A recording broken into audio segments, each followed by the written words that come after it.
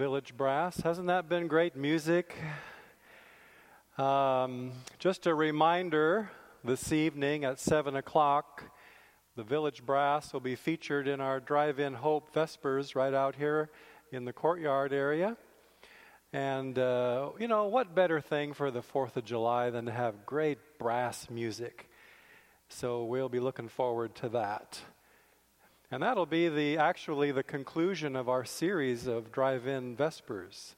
Kind of sad to see that come to the end, isn't it? But it's been good to get us together and enjoy the concluding hour of the Sabbath together and make contact with people. And it'll be a wonderful event again this evening. As we get started this morning, I would just like for us to begin with a word of prayer. So would you bow your heads with me, please? Thank you. Father, we thank you for the Sabbath day, for the beauty of the day. We thank you for the holiday season and the opportunity it gives us to gather as friends and families. Pray that your Spirit would be with us here as we ponder your word and reflect on your Spirit's leading in our lives and in the life of our nation and country. And we pray all of this in Jesus' name. Amen.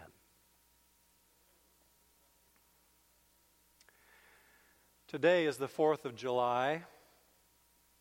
This is the day set aside as a holiday to celebrate our country. I did not ask to be born in America, but I'm glad I was. Both sets of my grandparents were immigrants.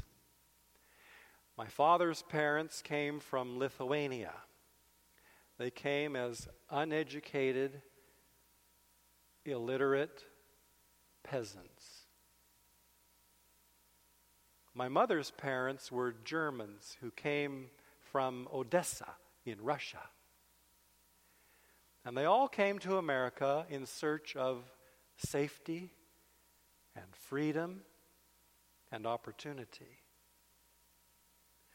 Both sets of my grandparents settled on the prairies of eastern Montana, establishing homesteads and turning the sod into productive farmland. Their stories were very similar to the thousands of immigrant stories that have been told by many others' parents and grandparents. I was reading in the memoir of former British Prime Minister Tony Blair. He was a friend of a family who were immigrants to America. They were Jews from Europe who settled in New York. They struggled to live. The father died young. The mother lived on, and their son actually succeeded and became wealthy. And he used to offer his mother opportunities to travel outside of America, but she never did. Eventually, she died. When they went through her belongings, they found a little box. And they assumed it was a jewelry box in which she kept some of her valuables. There was no key to the box, so they had to drill it open. They wondered what precious jewel might be in it. They lifted the lid, and there was wrapping and more wrapping, and finally an envelope. Intrigued, they opened it. And in the envelope were her U.S. citizenship papers. Nothing more. That was her jewel, more precious to her than any other possession. That was what she treasured most. Indeed, we live in a wonderful country and we enjoy so much. We must never take for granted the greatness of our nation and the opportunities it provides for us and our families. Today, it seems appropriate to reflect on the Christian's approach to God and government, church and state, politics, and religion. We know that without government, we would have anarchy and chaos. For democracy and the freedom to speak our opinions, we are thankful. In some places in this world, government is not friendly toward Christianity. In other places, it fits hand in glove. But that too can be dangerous if you belong to a religious minority. In the Bible, we can read where Jesus was once drawn into a query about government. And from that encounter, we can discern at least 3 principles about our relationship with government and our duty as citizens. And if you have your Bible, you can open to Mark chapter 12, and we find there a passage from which I'd like to make some comments today. Mark 12, beginning at verse 13. Later, they sent some of the Pharisees and Herodians to Jesus to catch him in his words. They came to him and said, "Teacher, we know you are a man of integrity. You aren't swayed by others because you pay no attention to who they are. But you teach the way of God in accordance with the truth." And then they have a question for him. Is it right to pay the imperial tax to Caesar or not? Should we pay or shouldn't we? But Jesus knew their hypocrisy. "Why are you trying to trap me?" he asks. "Bring me a denarius and let me look at it." They brought the coin, and he asked, "Whose image is this, and whose inscription?" "Caesar's," they replied. Then Jesus said to them, "Give back to Caesar what is Caesar's, and to God what is God's." And they were amazed at him. In context, this paragraph follows immediately after Jesus has overturned the tables and cleansed the temple. He also told the unflattering parable that compared the Pharisees to the wicked tenants in his father's vineyard. They were infuriated at him. And they set up a trap where they were certain he could not escape. And so they asked him a question that involved both politics and religion. Politics and religion. Now that's controversial, to be sure. Maybe you've been at a family gathering for a holiday meal, and the host, maybe it was you yourself, said, "We don't want to talk about politics tonight, please." Or let's not talk about theology. Let's just watch football. Let's just keep the peace. Well, you know, people have strong opinions about politics and about religion, which is why the question about taxes was the perfect trap. It would touch on both politics and religion. Verse 13 says, "They sent some of the Pharisees and the Herodians to Jesus." Now, right away, we suspect something fishy, because these two groups did not get along politically. The Pharisees were the conservative folks. They were popular with the grassroots. They were the teachers of the Jewish law. And they didn't like the Herodians, because the Herodians were the elites. They were in touch with the people in power, having privileged connections to Herod. Although they did not like each other, These two groups had one thing in common. Neither of the groups liked Jesus. The Pharisees knew that if Jesus said, "You must pay your taxes to Caesar," then the people would be upset. They hated that yearly tax, and they hated the Romans. Judea was a vassal state under the Roman Empire, and if he says they ought to pay taxes to Caesar, then the people will turn against him, and then they can arrest him without an uproar. On the other hand,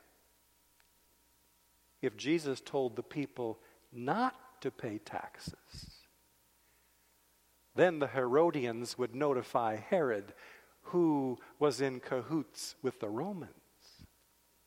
And then the Romans would arrest Jesus. So here is a win-win situation for the enemies of Jesus. Either way he answers, he'll be in trouble. They have him trapped. But Jesus is the master at springing traps. He can unravel the most difficult tangle. Maybe today you have a problem in your life you don't know how to solve. Maybe you have a difficult challenge and you don't know how to settle it or solve it. You can't find the solution. Well, let me tell you, there is a master who can help you today. Jesus asked to see a denarius. Now, we know what one looks like. It's a Roman coin. On it is the picture of Tiberius Caesar. He was the emperor or the Caesar during Jesus' day. Imprinted on the coin was a slogan. It was in Latin, and it read, "Tiberius Caesar, Augustus, son of divine Augustus." And then on the back side, there was also an imprint, an engraving, also in Latin, Pontifex Maximus, which means highest priest. So you can see why the Jews hated the tax. They hated the coin itself. It is a blasphemous coin. On one side it says Caesar is the son of the divine Augustus, and on the other side it says Caesar is the highest priest. In verse 16, Jesus asks, "Whose portrait is this? And whose inscription?" Everybody knew it was Tiberius Caesar's. Then Jesus speaks out one of his most famous sentences. "Render to Caesar the things that are Caesar's, and to God the things that are God's." This one sentence lays the foundation for the Christian's perspective on politics. And we have time today to note 3 implications concerning God and government found in this little pithy response. Here's the first. Be a good citizen. Even if you think the government is bad. In a few days, Jesus would be killed by the Romans. A few years later, in AD 70, the Romans would come and they would destroy Jerusalem and the temple. After that, in the following years, they would kill some of the apostles, and they would persecute Christianity. They were like any other empire. They did many good things for their citizens. They funded roads and bridges. They maintained a strong military for the defense. They subsidized health care and education. They did good things. but they also persecuted. And they insisted on worshiping the emperor. I think it's safe to say that no matter how frustrated you are with American politics and politicians, Rome was worse. Rome was worse. And yet Jesus said,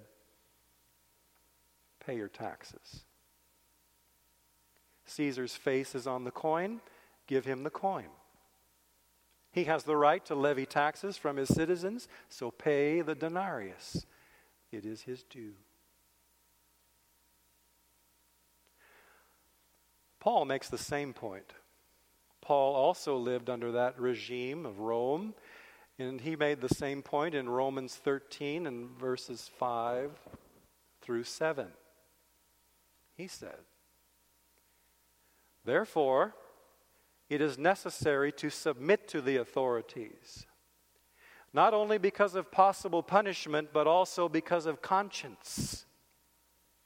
This is also why you pay taxes, for the authorities are God's servants who give their full time to governing. Give to everyone what you owe them.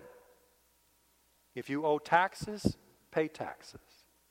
If revenue, then revenue. If respect, then respect. If honor, then honor. Be a good citizen. One time the IRS received a letter in the mail, and included was a check for $1,500. The letter said, dear sirs, I cheated on my income tax. Here's the money. I haven't been able to sleep at night. P.S. If I'm still not able to sleep, I'll send you the rest.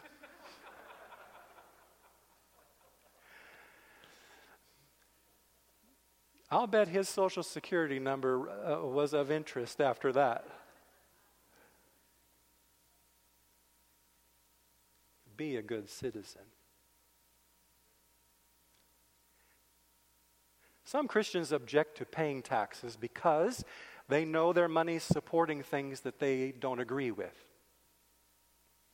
But Jesus didn't use that logic. He said, your obligation is to pay the tax. You're not culpable for how the government chooses to spend your tax money. Now, the blessing of democracy where we live is that you do have a voice in how the country's money is spent. But Jesus' point is very simple. Be good citizens. Caesar has a tax. Pay the tax. Now, a second point we can derive out of that statement, a second point. Human government has legitimate authority. It's instituted by God. It's never perfect. Sometimes it's tragically imperfect. Far worse than democracy or monarchy is anarchy. And however frustrated you may be with government in any form, remember, government is God's idea. Listen again to Paul from Romans 13, starting at verse 1. Let everyone be subject to the governing authorities, for there is no authority except that which God has established. The authorities that exist have been established by God. Consequently, whoever rebels against the authority is rebelling against what God has instituted. And those who do so will bring judgment on themselves. For rulers hold no terror for those who do right, but for those who do wrong. Do you want to be free from fear of the one in authority? Then do what is right, and you will be commended. For the one in authority is God's servant for your good. But if you do wrong, be afraid. For rulers do not bear the sword for no reason.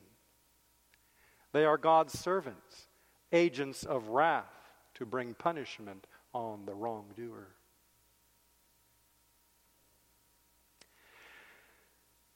Near our house lives a retired deputy sheriff.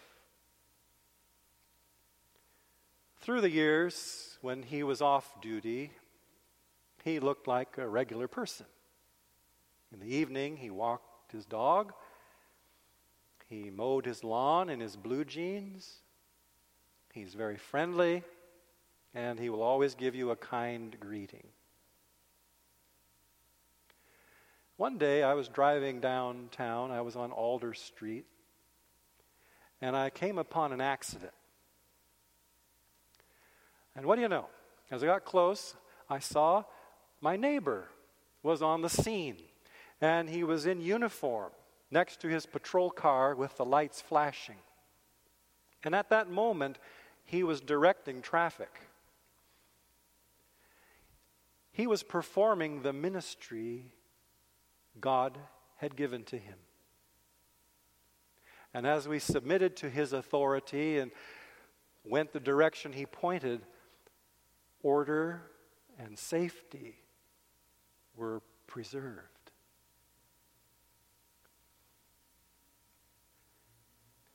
In the New Testament, we are repeatedly told to pray for our rulers, to remember them in our prayers to God. To pray for their good is also to pray for our own good. In 1 Timothy chapter 2, starting at verse 1, we can also hear these words. I urge then, first of all, that petitions, prayers, intercession, and thanksgiving be made for all people, for kings, and all those in authority, that we may live peaceful and quiet lives in all godliness and holiness. No matter how much you may disagree with what the government is doing, we ought to lead the way in showing respect to the governing officials. We should pray for them.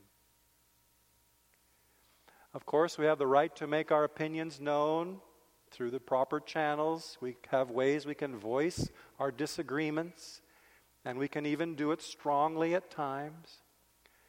But we must always give honor and respect to whom honor and respect are due, because government is instituted by God.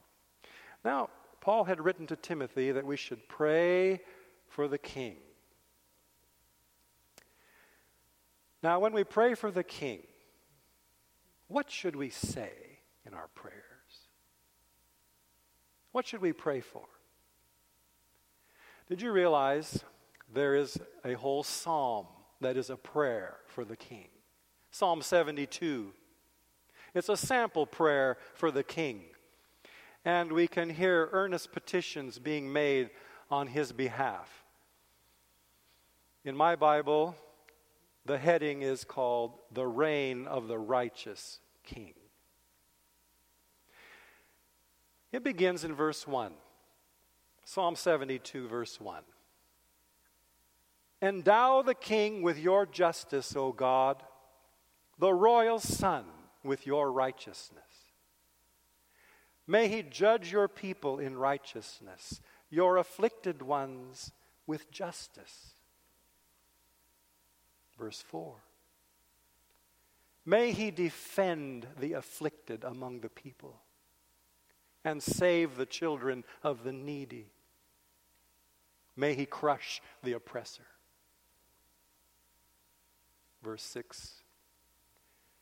May he be like rain falling on a mown field, like showers watering the earth. In his days, may the righteous flourish and prosperity abound till the moon is no more. Verse 12. For he will deliver the needy who cry out, the afflicted who have no one to help. He will take pity on the weak and the needy and save the needy from death. He will rescue them from oppression and violence, for precious is their blood in his sight. And then verse 17. May his name endure forever. May it continue as long as the sun. Then all nations will be blessed through him, and they will call him blessed. Now, ultimately, this is a prayer for the Messiah King, the one who would rule in righteousness for all eternity.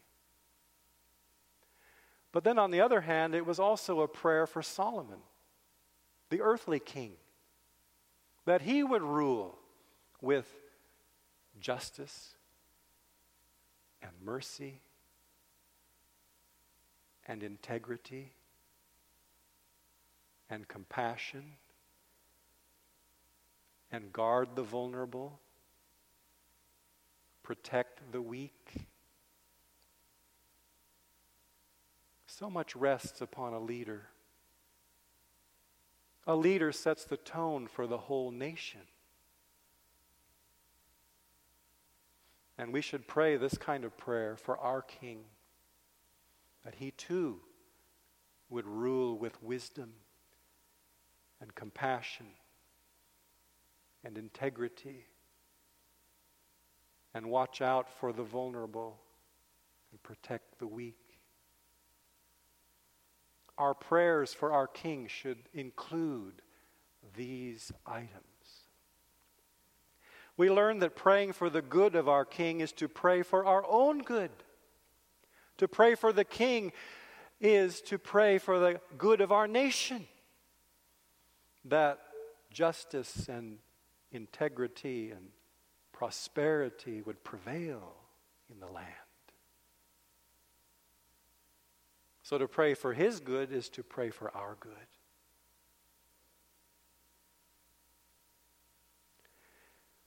We come now to a final implication of Jesus' statement. Thirdly, government is legitimate, but limited.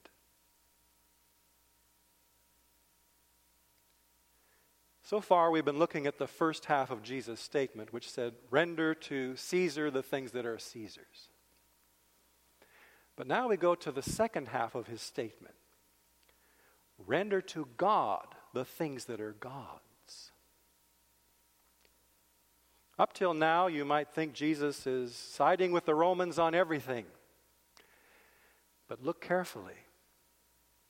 Jesus says that God and Caesar are not identical. Some things belong to Caesar, other things belong to God. Of course, we love our country. We should obey in every respect. We obey the traffic laws. We stop at the red lights. We pay taxes. Right now, we're being asked to wear masks. But if the state asks from us something that truly belongs to God, we must obey God first. The state is not God. Caesar is not God. Augustus is not divine. Allegiance to God is ultimate. And the Bible gives us examples of how to proceed if earthly government goes over the line into God's domain. For instance, in Exodus chapter 1, we read that Pharaoh was concerned that the Israelites were becoming too numerous, and so he decreed that all the baby boys be thrown into the river. Well, the midwives refused. And that's how Moses' life was spared. In Acts 4, We read that the authorities told Peter and John to stop preaching about Jesus. But they would not stop because they were obeying a higher authority. And then in Acts 5, they were told again to stop preaching about Jesus. And that's when Peter came out with his famous line, "We must obey God rather than man."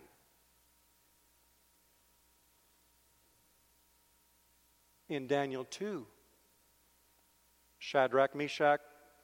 Daniel 3, Shadrach, Meshach, and Abednego chose to obey God rather than the king. And they refused to bow down to that image. And then in Daniel 6, Daniel continued to pray to God even when it was illegal to pray to anyone other than the king. And he was thrown into the lion's den. We learn from these stories that the state is not God. Giving God his due must always be first if we're faced with the choice between God and human authority. Jesus wisely explained the limitation of government by asking his questioners, whose likeness is on that coin? The Greek word for likeness is icon. It sounds a lot like our English word icon. It means image. And it's the very same word that's used in Genesis 1:26. Let us make man in our image, in our likeness. Coins bear the image of Caesar. People bear the image of God. Caesar gets our coins. Even the coins of today bear the image of our civil leaders. There's Washington on our quarter. There's Jefferson on our nickels. There's Truman on our dimes. And there's Lincoln on our pennies. The government gets our coins. But God has a right to claim you as his due. Because your image resembles the image of God. God's image is on you. The way to render to God the things that are God's is to give God your very self. We give to the government our coins, but we give to God our lives. Are you holding anything back? If it's an offense to withhold taxes from the U.S. Treasury, what must it be to withhold what should be rendered to the one who made you? From the King of the universe, the one whose image is stamped on you. You belong to him. You belong to him. Render to God the things that are God's. You're up to date with your taxes, I'm sure, but where are you spiritually? Today is the day to give him your all. Come to him. His grace is free. His gift to you has no price. There's no tax for his benefits. Isn't it wonderful? He gives us sunshine and air. No tax. It's all free. He gives you eternal life. What's the price? Only your heart. Only you. We truly do live in a wonderful country. We celebrate it today. We hear the brass music, and it's so appropriate. We're looking forward to the evening vespers. But let's remember that God is preparing for us another country, a heavenly country, where the King rules with perfect love, grace, integrity, and where prosperity abounds for all eternity. Praise God. And He's planning to take us there sometime soon, isn't He? Praise God. Let's bow our heads for prayer. Kind Father, we thank You for these words of Scripture which help us as we live in this world. We want to be good citizens. We want to be honest and truthful in our taxes, in the way we live. We want to comply with the rules of society.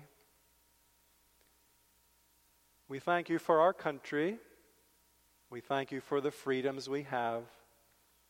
We thank You for the opportunities we enjoy and the peace and the freedom in our community. We pray for those who lead, those who are rulers over us at every level of government. We pray that they would rule wisely, carefully, with integrity, all for the benefit of we citizens, for us who are citizens of this country. Now, bless us as we enjoy the rest of the day. Thank You for Your presence here in our midst, and we thank You for hearing our prayers in Jesus' name. Amen.